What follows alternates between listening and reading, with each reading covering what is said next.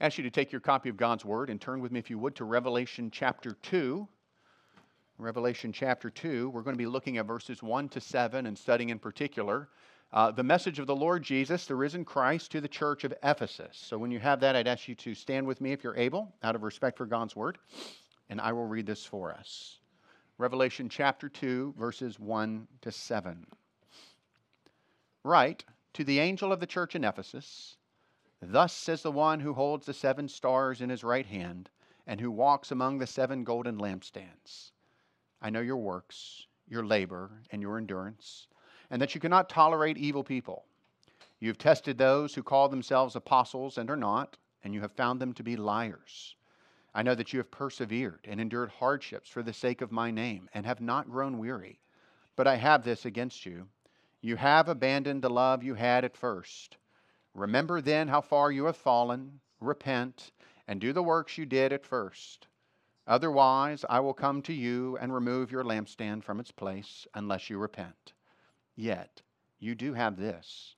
You hate the practices of the Nicolaitans, which I also hate. Let anyone who has ears to hear listen to what the Spirit says to the churches. To the one who conquers, I will give the right to eat from the tree of life, which is in the paradise of God. This is God's word for us this morning. Please be seated.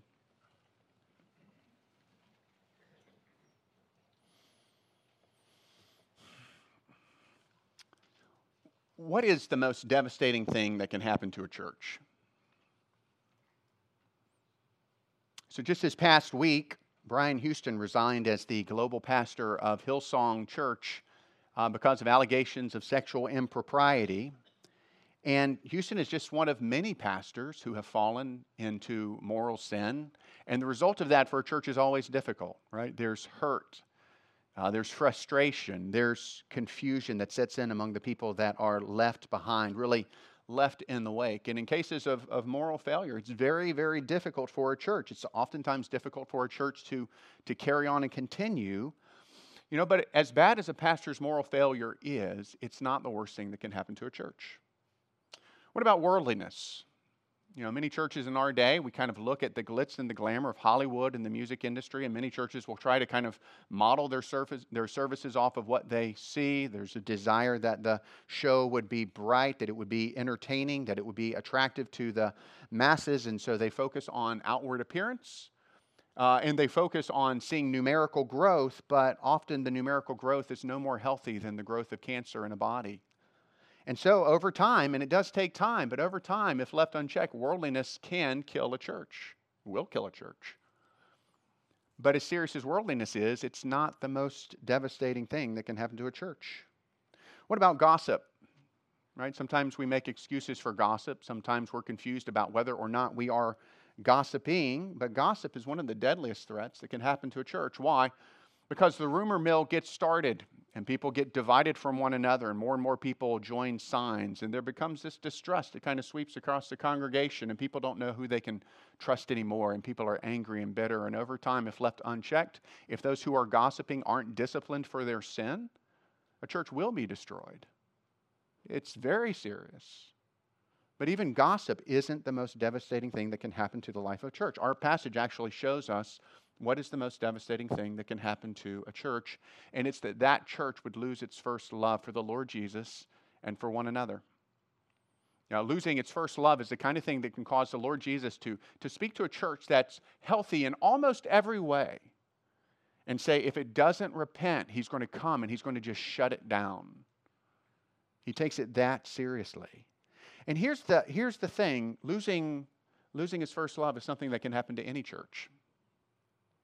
It can happen to Christ Fellowship Church of Williamsburg. And so as we think about this passage this morning, we really need to listen to what the Lord Jesus says to us. In this passage, we need to assess our own hearts and our own church and ask God to help us think about this passage rightly. And think about our own hearts towards the Lord, because as we'll say, it's not just something that can happen to a church. Losing our first love is something that can happen to us as individual Christians as well. So let's pray that God would speak to us as we look at this letter this morning. So we're continuing our study in the book of Revelation. Last week we looked at chapter 1, verses 9 to 20. We saw this picture of this exalted Christ. So the Lord Jesus, he is glorious. We see his glory so clearly in those verses, and we thought about the fact that he's glorious. We're reminded that Jesus cares for his own. We're reminded that Jesus is life. He's the source of life, indeed, eternal life now and forever for all who trust in him. And this morning, we're going to be looking now at chapters 2 and 3. We're really going to be beginning our study of chapters 2 and 3, where the exalted Lord Jesus begins to speak to 7 churches. 7 actual churches, 7 real churches, just like our church. This is the churches at Ephesus, Smyrna, Pergamum, Thyatira, Sardis, Philadelphia, and Laodicea. Now, he gives these churches messages, really prophetic messages for their particular church, calling them to listen to him. And they follow a standard format. So as we go through these churches in coming week, I want you just to kind of be aware of the format that the Lord Jesus uses in each one of these messages. First, the letter is prefaced with a charge to write to the angel of that specific church. And then the Lord Jesus, he describes himself, and he describes himself using some of the imagery taken from chapter 1 in the glorious vision that we studied last time that we were together. And then really the body of the letter, it contains commendations or praise for the way that the particular local church is following Jesus. But in the case of 5 of these churches, it also includes corrections for ways that the churches were failing to follow the Lord Jesus. And then at the close of each letter, there's an exhortation to hear. It's a familiar exhortation that you hear over and over in the Gospels. This is the Lord Jesus speaking again, that we would hear, that we would listen. And then there is a promise to those who conquer. And so each letter has so much in it, so much truth in it, and there's so much for us to take away. Now, as we said, these are actual churches that the Lord Jesus was addressing. Flesh and blood, just like this church, Christ Fellowship Church of Williamsburg. Some of them were probably similar size, maybe even smaller than Christ Fellowship Church of Williamsburg. We're not entirely sure, but we do know that the Lord Jesus knew them. He knew everything about them. He loved them, and he wanted to minister to them. And of course, these churches, we believe that the number 7 is used because we should understand that these churches are really symbolic in a lot of ways of the kinds of churches that you'll see in every age. So churches in every age will struggle with some of the same sin struggles that these churches struggle with, and churches in every age will, by God's grace, be strong and will be strengthened in the way that the Lord Jesus commends these churches for. And so, as we study these letters, we should really be assessing Christ Fellowship Church of Williamsburg. And we should be assessing our own hearts about our own relationship with the Lord Jesus. As verse 7 says, we must listen to what the Spirit says to the churches. Now, we're going to begin, of course, by looking at the church in Ephesus. We just read that letter a second ago. We're going to do that using 3 points. If you're taking notes, there'll be 3 points this morning from Revelation chapter 2, verses 1 to 7. First, we're going to see the Lord's commendation. We're going to see that in verses 1 to 3, and then in verse 6 as well. And then we're going to see the Lord's correction. We're going to see that in verses 4 and 5. And then we're going to see the Lord's promise as we study verse 7 together. So let's look at that first point together, the Lord's commendation. Look first at verse 1. Write to the angel of the church in Ephesus. Thus says the one who holds the 7 stars in his right hand and who walks among the 7 golden lampstands. The first thing you see here is a command. It's a command. Write to the angel of the church in Ephesus. Now, as we mentioned last time, commentators differ as to what they think that word angel refers to. Some commentators believe it refers to kind of maybe the lead pastor or lead elder over the local church. Some commentators think that it speaks of messengers who had come to John, and John was to give them the letter to take back to the church. So these would be human messengers carrying the letter back. Some believe it actually refers to an angel who had particular responsibility kind of for that local church. And because the word angel in Revelation usually means angel, I personally think that's most likely. But whether it's an actual angel that John is referring to or that the Lord Jesus is addressing or a human representative of the church, it's important for us to understand that this message, these verses that we're going to study together this morning, is for the church of Ephesus as a whole. It's for everyone. Everyone in the church of Ephesus needed to hear what the Lord Jesus would say to them. And then in the second part of verse 1, Jesus describes himself. And of course, he uses again the imagery from chapter 1. He says, thus says the one who holds the 7 stars in his hand and who walks among the 7 golden lampstands. Again, the lampstands speak of the churches themselves. Notice Jesus is in the midst of the churches. It shows that he cares for them, that he knows them, that he's not far away from them and unconcerned, but instead he's with them and he's intimately acquainted with each of these churches. Indeed, it shows that Jesus himself is the source of life for these churches. But in particular, Jesus uses this description of himself to let the church of Ephesus know that he's acquainted with them, that he's not far from them, that he knows them intimately. Indeed, he's acquainted with their works. For its part, the church of Ephesus was located in the city of Ephesus. It's one of the most prominent cities in the Roman province of Asia. It was a city that was a free city in Roman society, which meant that it had the right of self-government, right? It was so loyal to Rome that Rome could trust it to kind of manage its own affairs. It was also a major port. There was a major port there, and so there was a lot of sea commerce that would come into Ephesus. And it was also located on 3 different trade routes. And so, merchandise would come in and merchandise would go out, and merchandise would come and would go out. It was a major hub. It was a major economic powerhouse in its day. It was called the Market of Asia. But most especially, Ephesus was known for its worship of the goddess Artemis or Diana. This was a pagan city. The Temple of Artemis was located in Ephesus. It was one of the 7 wonders of the ancient world. It was the home to thousands of prostitutes whose job was to facilitate the worship of the goddess Artemis. And so the worship of Artemis was characterized by gross sexual immorality and by idolatry. And here's the thing, it was a major force in the life of the city. In many ways, it was at the very core of the culture of this city of Ephesus. But here's good news. You see, the gospel came to Ephesus. Aquila and Priscilla, they moved there. You see that in chapter 18 of Acts. And then just shortly after that, the Apostle Paul himself comes on his 3rd missionary journey. He begins to proclaim the gospel to the people in Ephesus. In particular, he starts with 12 disciples of John the Baptist. And he explains Christ in the gospel to them, and they believe. And they are baptized. They're filled with the Holy Spirit, and a church is born in Ephesus. It's a church that knows such rich blessing from God. Over the next 4 decades, really up until the time that this letter was written, Revelation was written, the church of Ephesus enjoyed such rich blessing. Just think about it. The Apostle Paul was its founding pastor. That's pretty good. And the Apostle Paul had such a profound ministry through the gospel in that city that the sales of idols, it just plummeted. So much so that the people who sold the idols, they caused a riot. They were so angry that they were losing their money because the gospel was changing so many lives. And then Timothy, Paul's protege, he comes along and then he serves as pastor.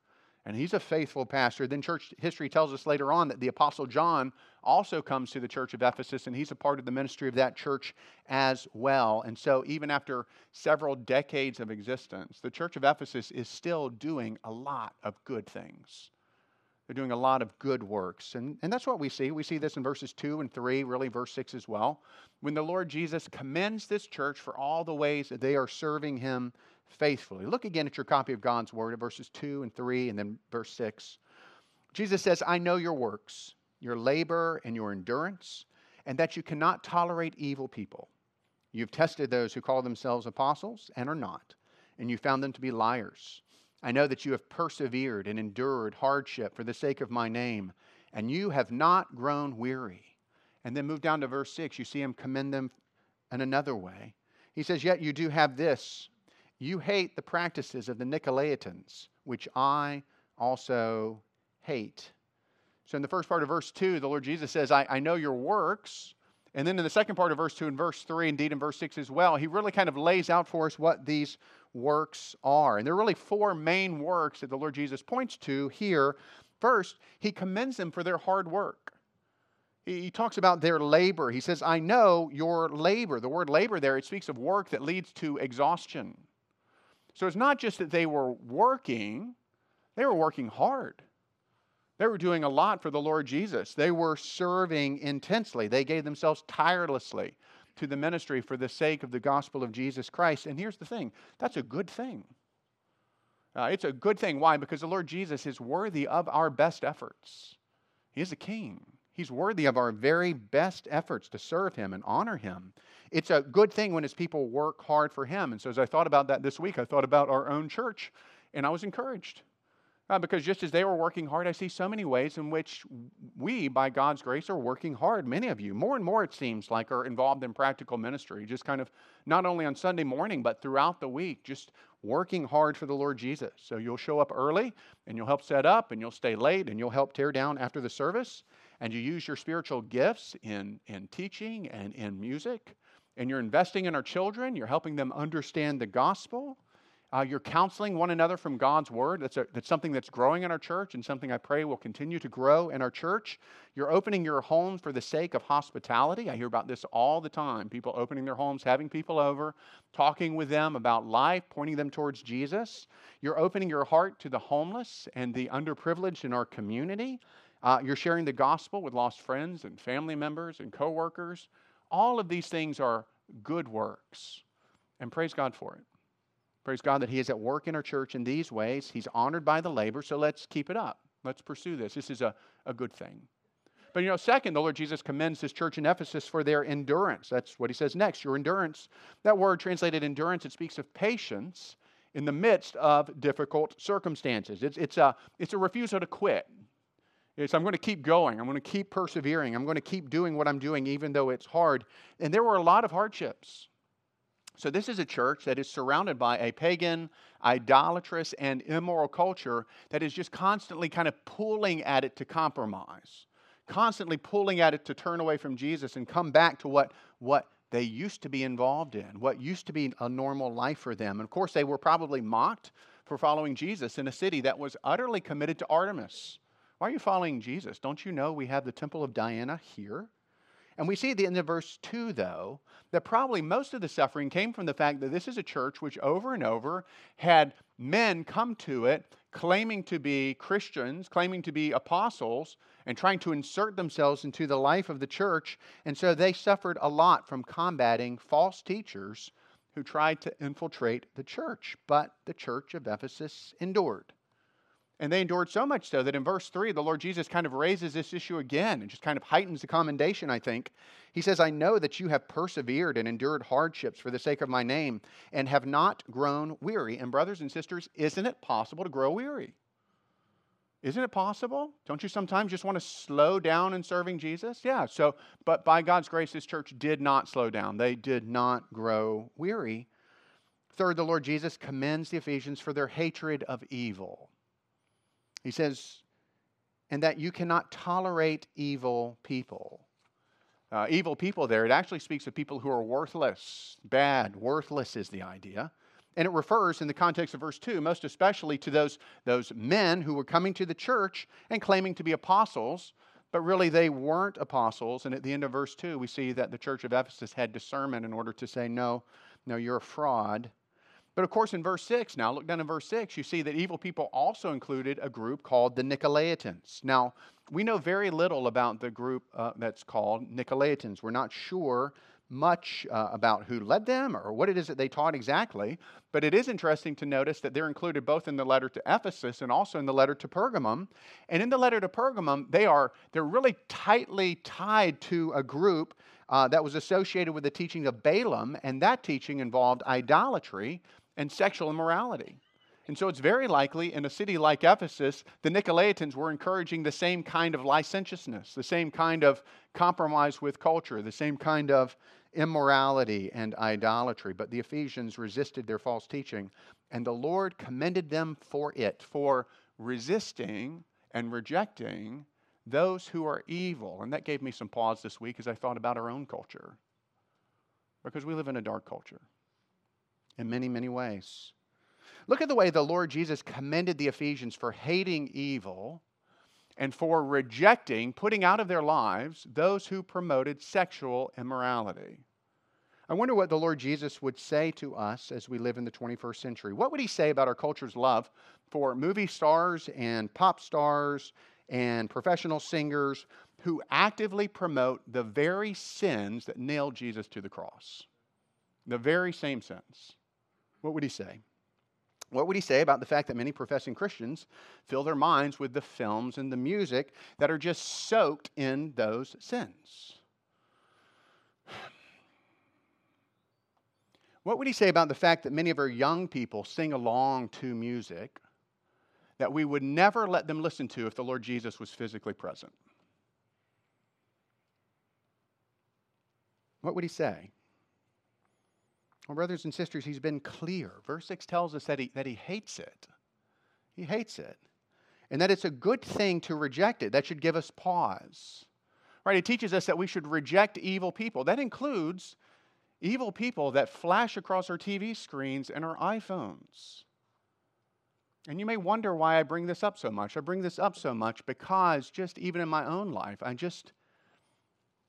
want the church to be holy. And I think this is one of the main ways that Satan is just poisoning believers. We have been discipled to think that we have to watch the latest movie because if I don't watch the latest movie, I'm going to be weird. And I'm saying let's be weird. Or let's find ways to cut out the content that's garbage. And let's protect our children.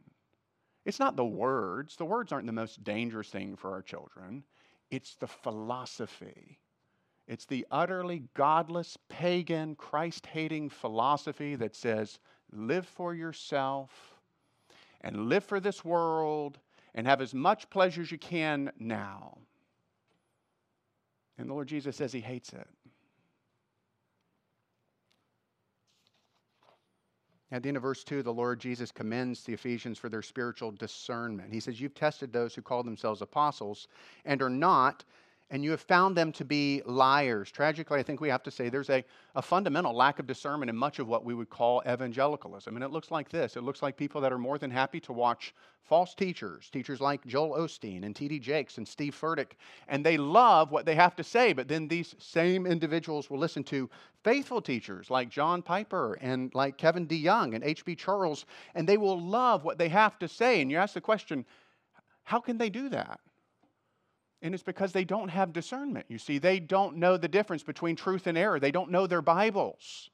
And so as long as a person sounds Christian-y, as long as a person sounds like he's someone that's religious, they're more than happy to listen to what they have to say, even though the teaching is heretical. But notice it wasn't that way in the church of Ephesus. Notice that they were discerning, right? They tested those who claimed to be apostles. Really? You're an apostle? Okay. Let's look at what God's word has to say about that, and let's look at your life. They tested them, and they found them to be false. They found them to be frauds, and so they rejected them. And the Lord Jesus praises them. Why? Because they had spiritual discernment, and we, brothers and sisters, we need to be discerning as well. We need to know our Bibles. We need to know the truth so that we can spot falsehood. Not all is gold that glitters. Not everyone that claims to be a Christian is a Christian. Not everyone that presents himself as a pastor or herself as a faithful Bible teacher is one. There are false teachers everywhere in our day. And here's the thing, they're charming. They're attractive. They're charismatic.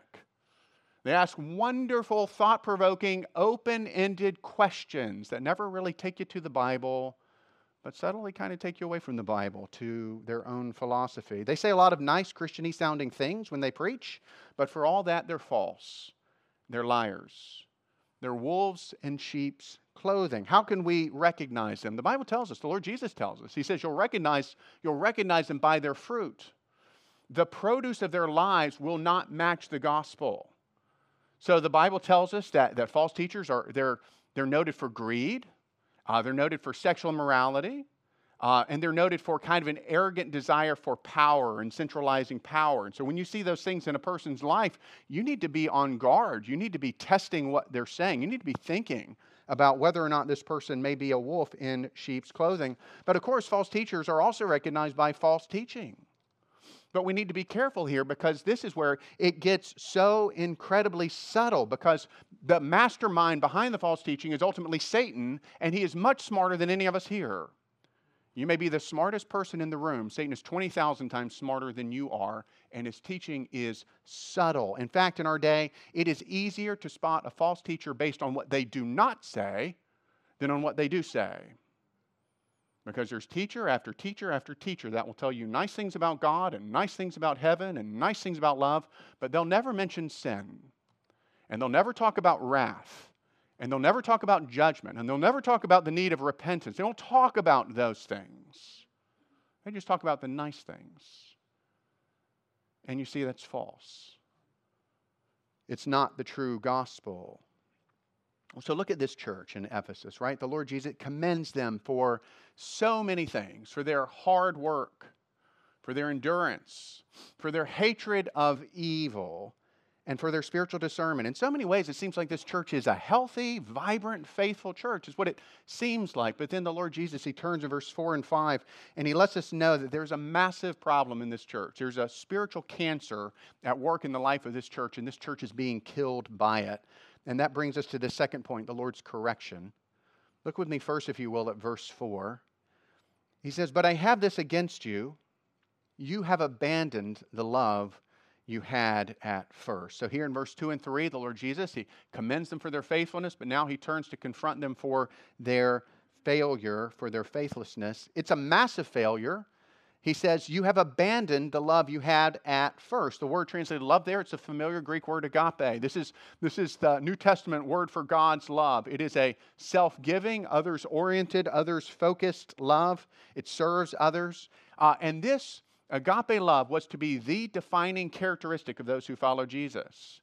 Adam Messer read that for us earlier from John 13, verse 35. "By this, everyone will know that you're my disciples if you love," that's the word agape, "if you love one another." Now, commentators debate exactly what does this mean. Does this mean that they had lost their first love for the Lord Jesus? Or does it mean that they had lost their first love for one another in the church? And I think the answer has to be both.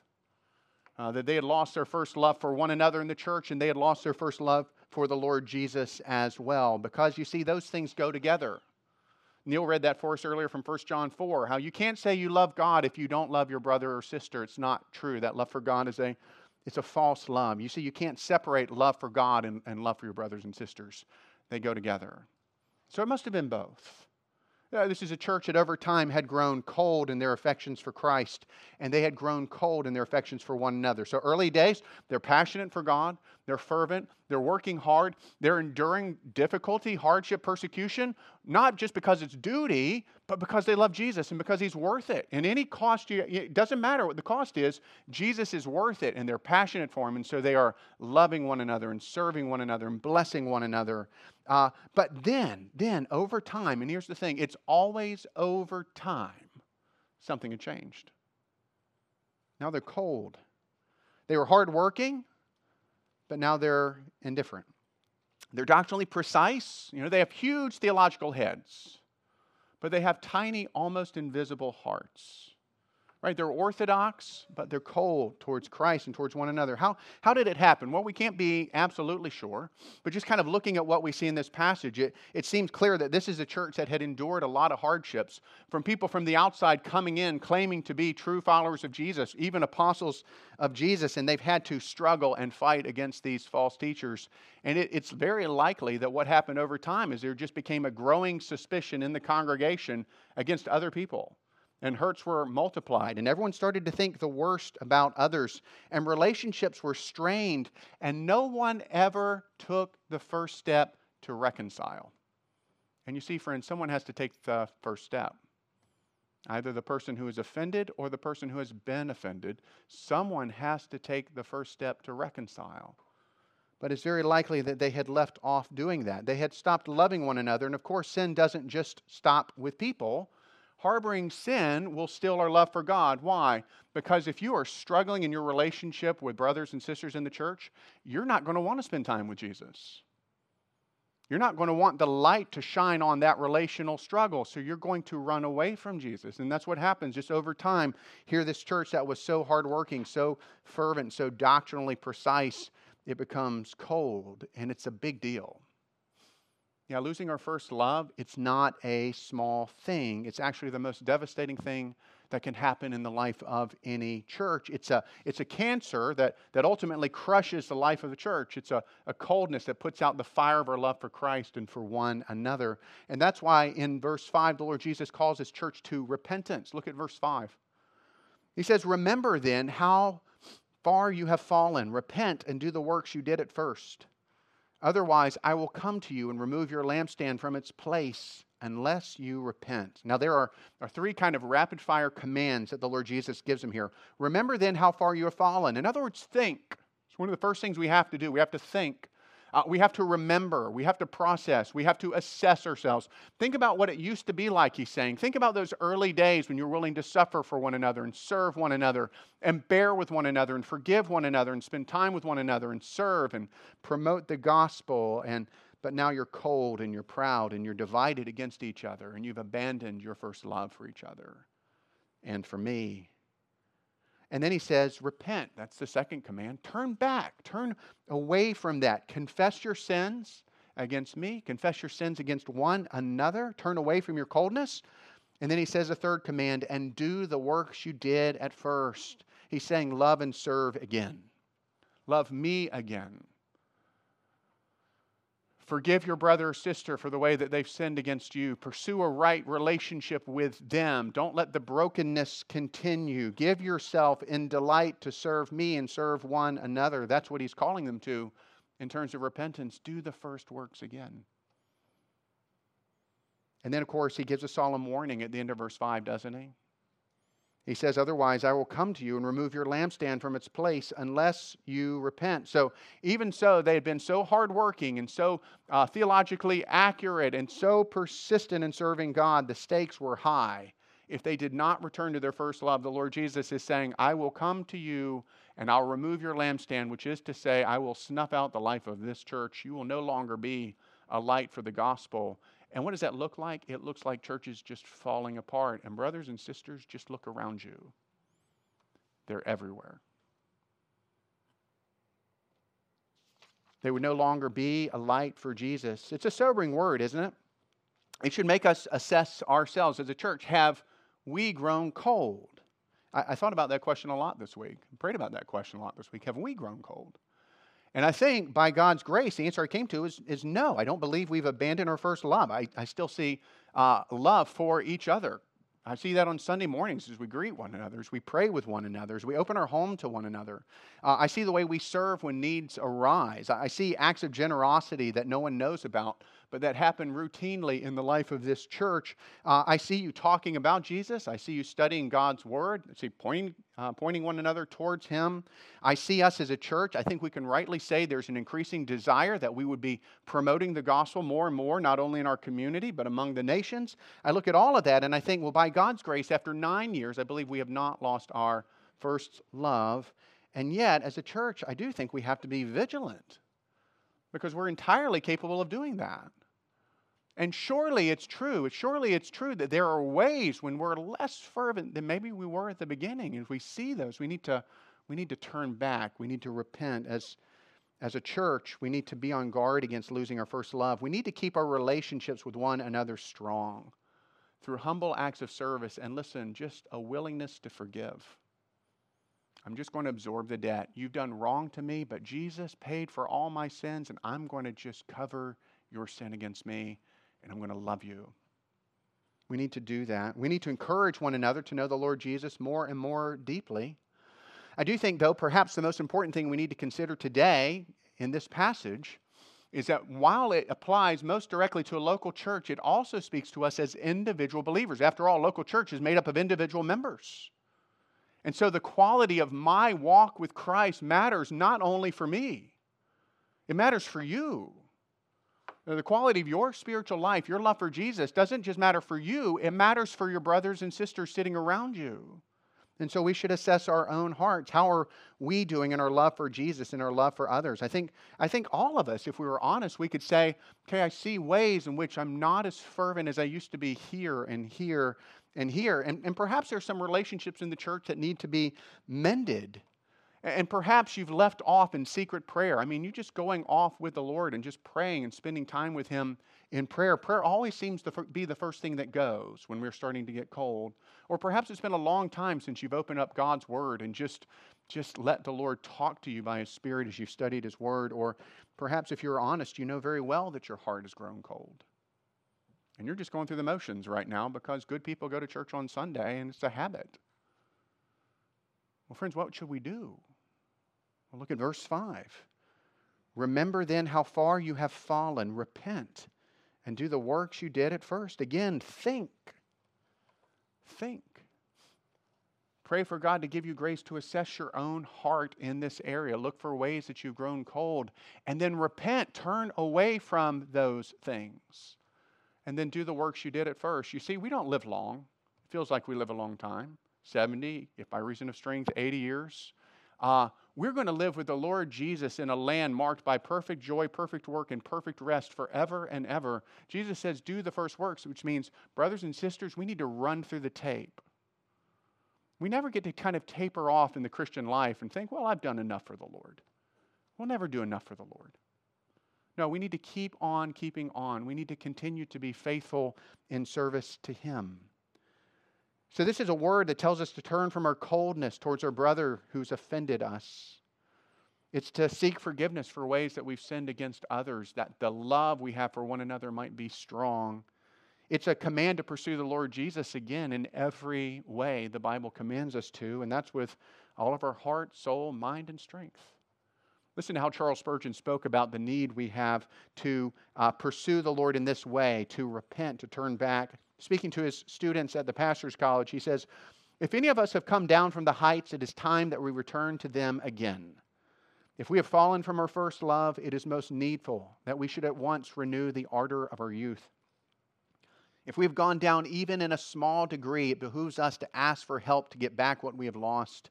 This is necessary on account of our own happiness, for I appeal to any of the brother who declines in heart and groans weak in faith and doubtful in spirit, whether he is not unhappy. Do you not derive the purest joy and most solid satisfaction from walking with God? Indeed, those who are called to be saints are doomed to be unhappy apart from Christ. It is a doom which destiny has fixed upon you that if you depart from Christ, you must depart into hell. For it is hell for you to depart from Christ. If therefore in any measure you have roamed away from Christ, mind that you fly home again to Him at once. And he's using strong language, but he's saying this most especially. No one is more miserable than a worldly Christian. No one is more miserable than a cold Christian because you see you're too Christian for the world and you're too worldly for the church. And you must be by yourself. And it doesn't satisfy in the way that Satan says it satisfies. So you see, the Lord, He corrects this church for their loss of love and He calls them to repentance. There's a third point. The Lord's promise, verse 7, let anyone who has ears to hear listen to what the Spirit says to the churches. To the one who conquers, I will give the right to eat from the tree of life, which is in the paradise of God. The words that begin this verse, let anyone who has ears to hear listen. It must have been sweet for the Apostle John to hear this, because this is what the Lord Jesus said over and over in His teaching ministry. If anyone has ears to hear, hear. It must have really been sweet for him. And of course, the Lord Jesus is saying, pay attention. Pay attention to what I'm saying here. He says to what the Spirit says to the churches. That reminds us that the Lord Jesus and the Holy Spirit are one. There's only one God. You see, the Holy Spirit is the Spirit of Christ. There is one God in the mystery of the Trinity. But the promise is given to us at verse 7. Again, the last part of verse 7. Look there again. To the one who conquers, I will give the right to eat from the tree of life, which is in the paradise of God. Now, in the context of this letter to the Ephesians, the one who conquers, or the one who overcomes, or the one who is victorious, various translations translate the word differently. This is the one who perseveres in his or her love for Jesus, most especially. But we will see this over and over, to the one who conquers, to the one who conquers, to the one who conquers, because most fundamentally, the one who conquers is the true Christian. It's the one who perseveres in the Christian life. It's the one who doesn't turn back to the world, but instead perseveres and pushes on all the way into the kingdom. He or she never falls away from his or her faith in Jesus. And what will the one who conquers receive? He says, access to the tree of life in the paradise of God, which is a beautiful picture, a beautiful imagery of saying that what we will get for serving the Lord, for conquering in Christ, is access to all the glories of heaven, a new heaven and a new earth, in the very presence of God, among the people of God for endless ages, in a world that is paradise, in a world that is perfect, in a world where Christ is all in all, and all of it is grace. So here's a question. How does someone conquer? How does someone become a conqueror, one who enjoys the glories of heaven? And again, it's grace. And it takes us to the gospel because you see, by nature, none of us are conquerors. By nature, all of us are those who have been conquered. You see, we were born sinful and separated from God. There was nothing within us that wanted to live for Him and pursue Him. But by nature, no sin, what it does is it turns us in on ourselves. So we want to live for ourselves. And we were all born sinful and separated from God. And so instead of listening to Him, instead of loving Him, instead of following His commands, we have pursued our own ways. Everyone here and everyone in the world has done precisely the same things in countless different forms, in countless different ways. We have managed to live for ourselves instead of loving the Lord our God with all of our heart, soul, mind, and strength. Some of us just wanted God to leave us alone so we could do what we wanted to do. We didn't even want to think about Him. We just wanted to take all of the good gifts that He's given us and we wanted to use it for ourselves, to make ourselves as happy as possible for as long as possible. And friend, all I can say to that is that is a dying life. Because you can't keep anything you acquire in this world. It will be taken from you. And the Bible says that sin is serious, that it separates us from God. It brings us under His judgment. So if we die in our sins and we stand before Him and we say, I tried my best, the Bible says you've already failed the test. You see, none of us are conquerors in and of ourselves. None of us were able to overcome. We were all conquered by sin. But you see, Jesus is the conqueror. And that's the message of the Bible. The Lord Jesus is the one who came into this world to overcome where we have failed to overcome. The sinless, eternal Son of God comes into this world as a man, Jesus Christ. He lives a perfect life where He always obeys the will of His Heavenly Father. He always loves this agape love. It's always perfect. Everyone He meets. And then when the moment is right, He lays down His life on a cross as a sacrifice in the place of sinners like you and me. He dies under the wrath of God, bearing in Himself the wrath of God against all the sins of those who never turn from their sins and trust in Him. He dies, but then He rises from the dead, showing that God had accepted His perfect sacrifice. And in that great act, in that great sacrifice, through death, Jesus conquered. He overcame sin and death and Satan and hell. And praise God, He didn't do it for Himself. He did it for us. And the way to be a conqueror is to turn from your sins and trust in Jesus. You see, it's a free gift. Christianity is not about what you can bring to the table for God. Christianity is about what God has done in laying a perfect table for you in Christ and saying, come and eat and drink and be filled. Stop living your dying life. Trust in Christ and know eternal life even now. And it is a matter of putting your trust in Christ and what Christ alone has done. And all who do that, well, they are in Christ, right? God looks at them as if they live Jesus' perfect life, and His victory becomes their victory. We become conquerors in Him, and His Spirit is working in us so that we will never fall away, so that we will never turn away, but instead we will persevere on and on until the day when we see Jesus face to face. And that is the Christian hope, friend. That's the fundamental message of Christianity. If you're just checking Christianity out, the fundamental message is Jesus Christ, conqueror and King, who offers eternal life to you this morning if you will receive it. And we pray that you will. We pray that you'll trust in Him even now and know life in Him. Church history tells us that this letter to the Ephesians may have led to their repentance, at least for a time. It was interesting, I learned this week that the church father Ignatius, he wrote a letter to the church in the early 2nd century, so this is after John's time, and he just highlights the manifestations of love in this church. But the Reformation did not last. Ultimately, the church in Ephesus died out. We don't know precisely when. But as far as I know, even till today, there is no church in Ephesus. Still, this letter is a lasting reminder to us that God cares. The Lord Jesus cares for His churches. And in particular, He cares that we would not lose our first love, but that we would remain white hot, that we would remain passionate for Him and for each other, loving and forgiving and serving. And may God help us do that this week. And let's pray.